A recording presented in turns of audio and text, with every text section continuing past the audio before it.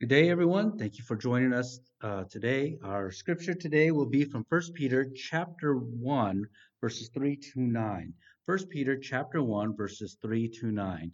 And before we go to the Lord's word, let's go to the Lord in prayer.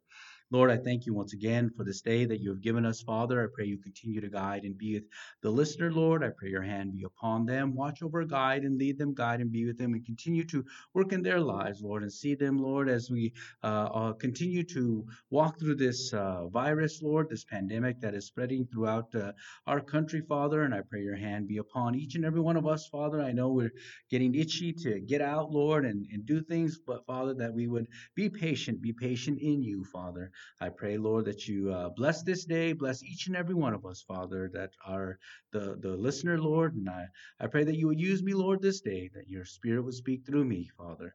I ask all these things in your Son, Jesus Christ's name I pray, Lord, let it be. Amen. Our scripture again comes from First Peter chapter 1, 3 through 9, and it reads, Praise be to the God and Father of our Lord Jesus Christ. In his great mercy, he has given us new birth into a living hope through the resurrection of Jesus Christ from the dead, and into an inheritance that can never perish, spoil, or fade, kept in heaven for you, who through faith are shielded by God's power until the coming of the salvation that is ready to be revealed in the last time.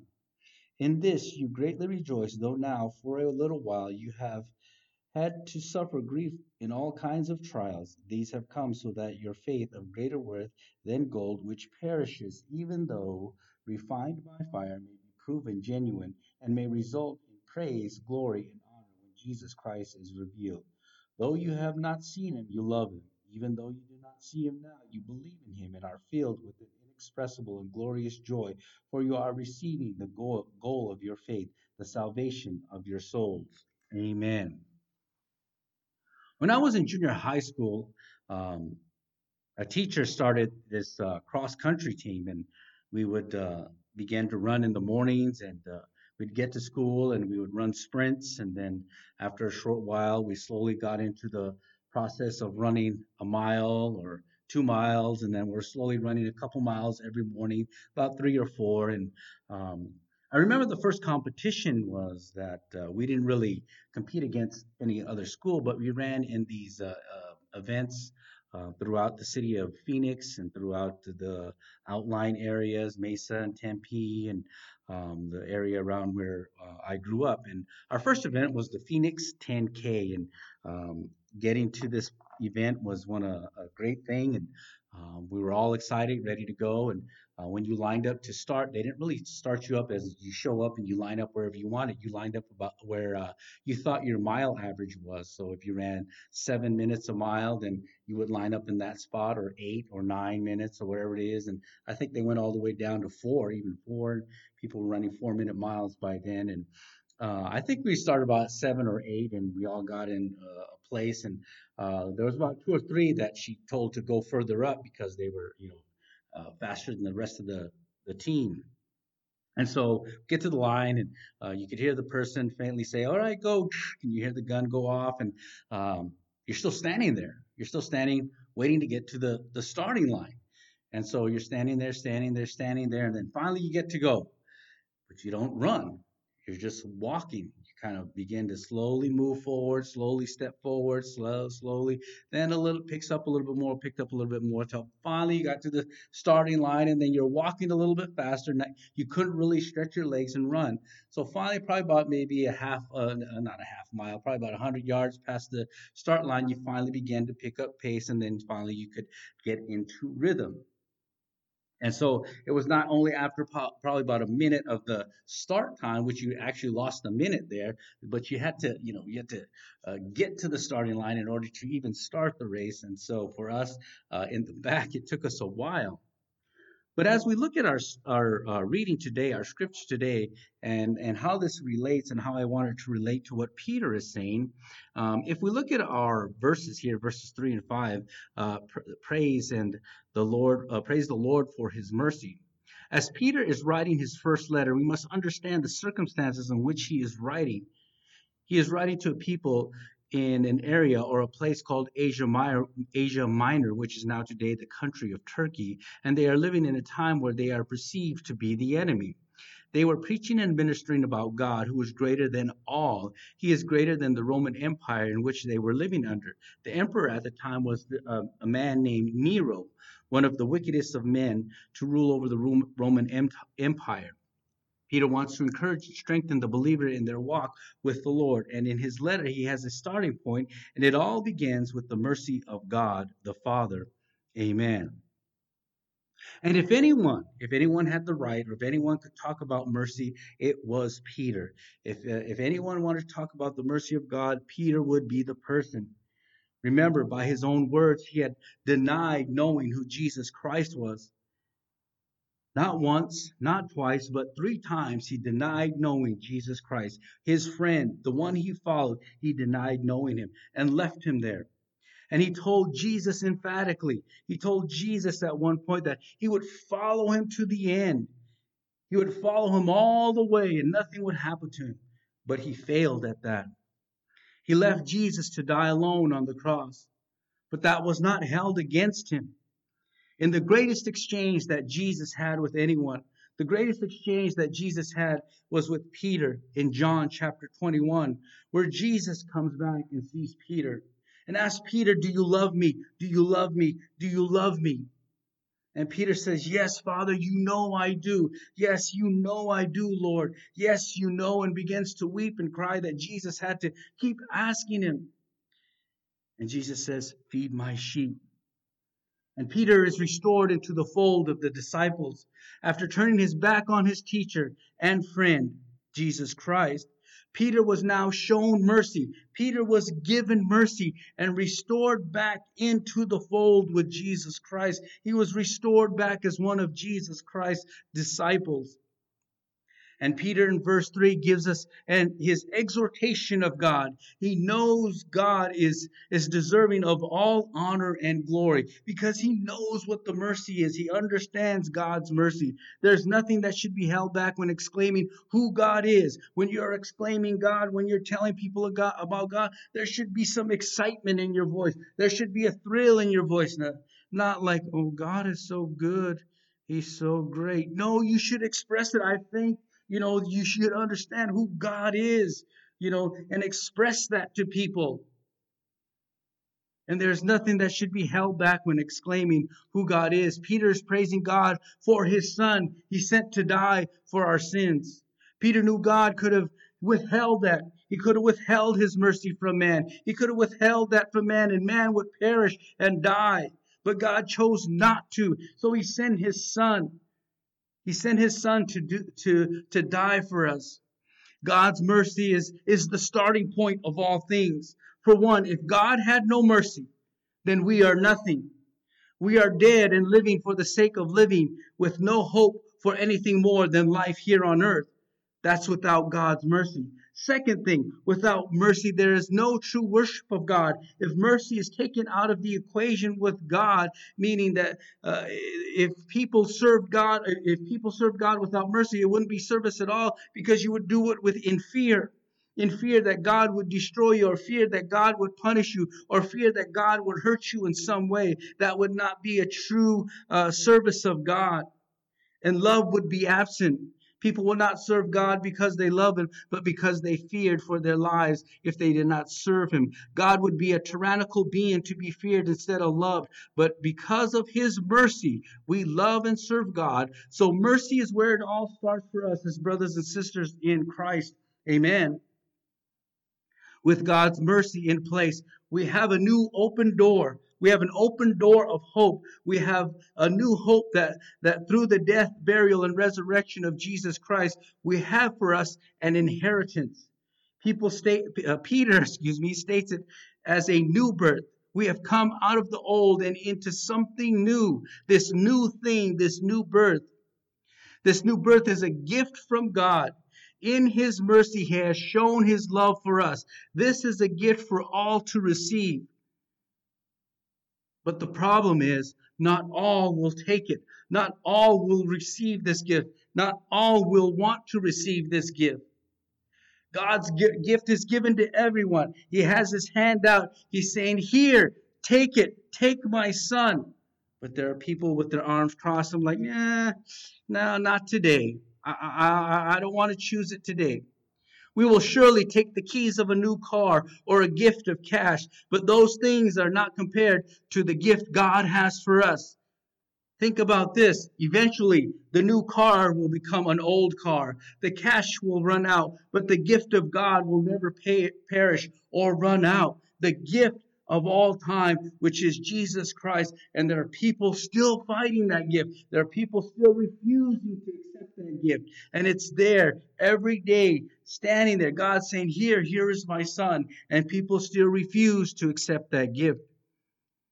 And because we have this gift in Jesus Christ, because we have this new hope, we are under the power of God. We have the strength of God. We have a power not of our own, but a power that comes from God. He shields or guards us by our own faith.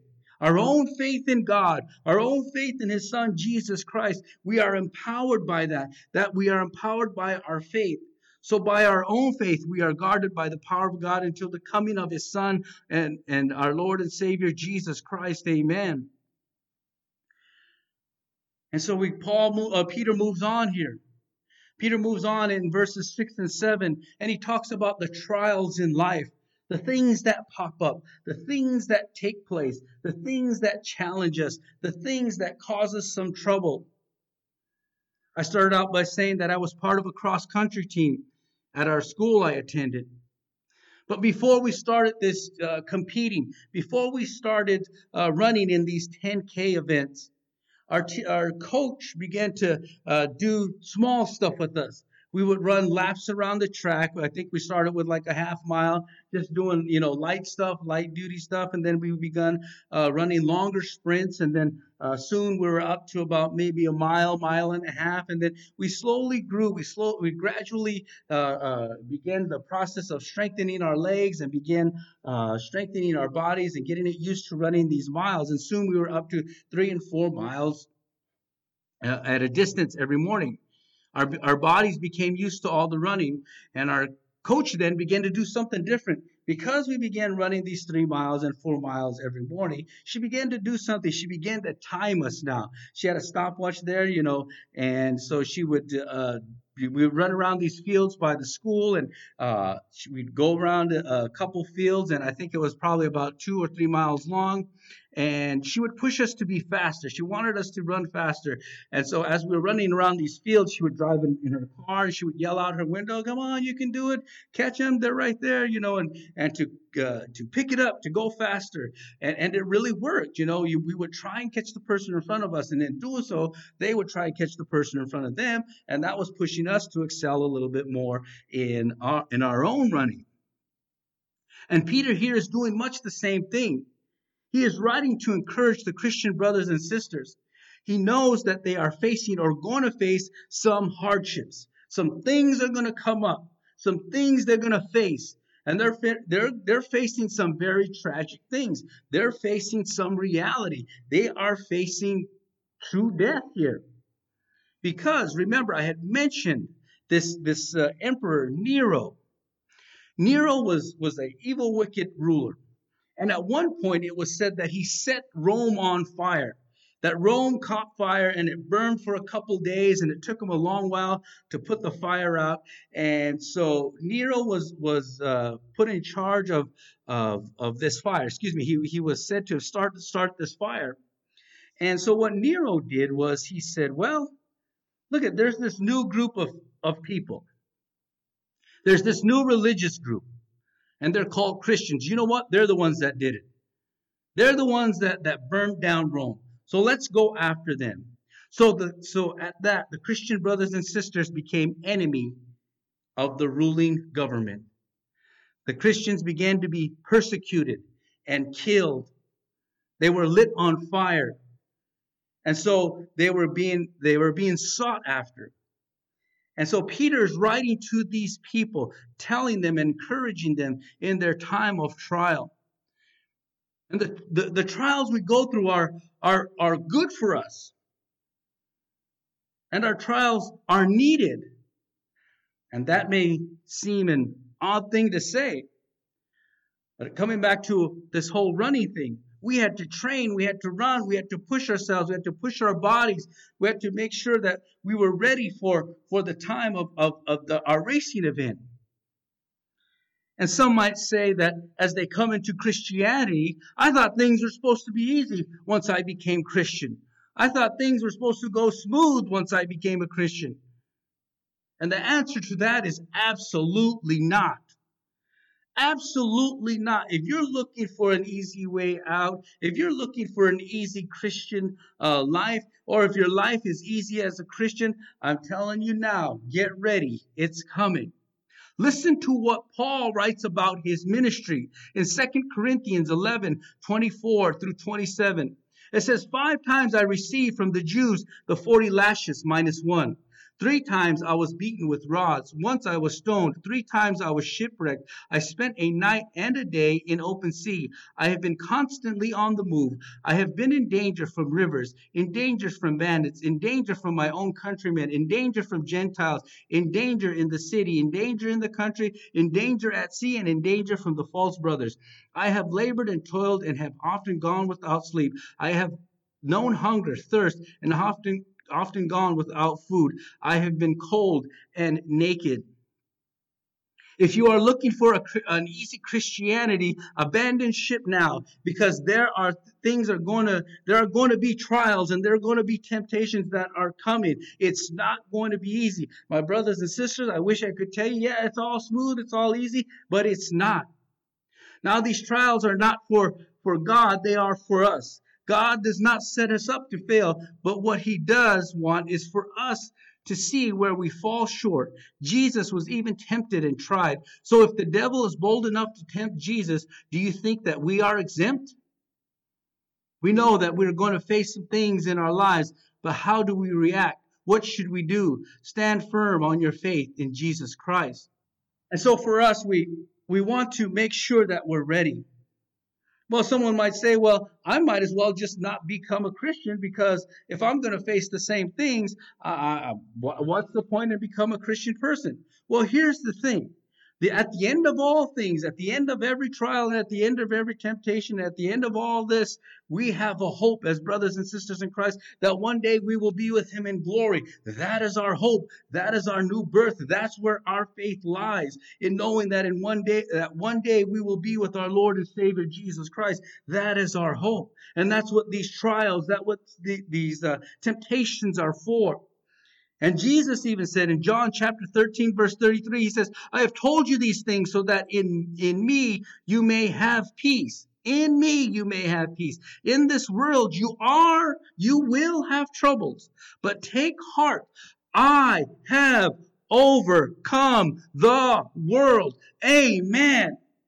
Jesus has overcome this thing we call the world. And what he's talking about the sinful nature of man. He's talking about the sinful things that come up, the temptations of this world, the trials of this world, the things that stress you out, the things that worry. Guess what? Jesus has overcome them. And because we serve Jesus Christ, we are in line with that. Our faith has given us an understanding and the power and the glory of knowing who Jesus Christ is. And we stand firm on that rock in knowing that he has overcome the world. Amen. And in verse 9, Peter continues on. Peter continues on here and he talks about love and belief. When we say we love something or someone, it's identified by knowing it is there to be loved. If I say I love a person, it's because I can see and express that love to them. You know, when I was running, I didn't love practice so much, but I loved going to the events. I loved traveling to places I had never been to. I loved going to places that I had never seen before. I loved going to places that I had no understanding of the surroundings or anything, just to see what was out there, to get off the reservation and to go look at how other people lived, I guess would be the expression. And I love that. But in order to get there, I had to go through practice. I had to practice and prepare myself, to practice and get ready. And sometimes even when I practiced and was ready, there were times where I wasn't fully ready. I remember one time we ran in this 10K. It was in Cave Creek, Arizona, and it was really hilly, up and down, and we were just used to flat ground, and we didn't run that, and so we got there, and by the end of this whole 10K, my legs felt like jelly. I felt like I was wobbly and barely stood up. But I realized something, and our coach realized something, that our training had to change. Our training needed to change. So we would run really fast at times. We'd sprint as fast as we could, and then we'd jog. And then we sprint, and then we jog. And that's how we trained for hilly sections. That's how we had a training portion in our running that would get us ready for hilly sections as we ran. And so this is what we have here. All these things that we go through, all these trials that we have, we say and we come and believe and know in Jesus Christ. Our faith in Jesus Christ is real, and so should our love for him. We love the Lord for what he did on the cross. You know, there was a song by Johnny Cash, were you there when they crucified my Lord? And I can only speak for myself. I was not there when they crucified my Lord. I was not there to see the empty grave, nor was I there to see the nail-scarred hands.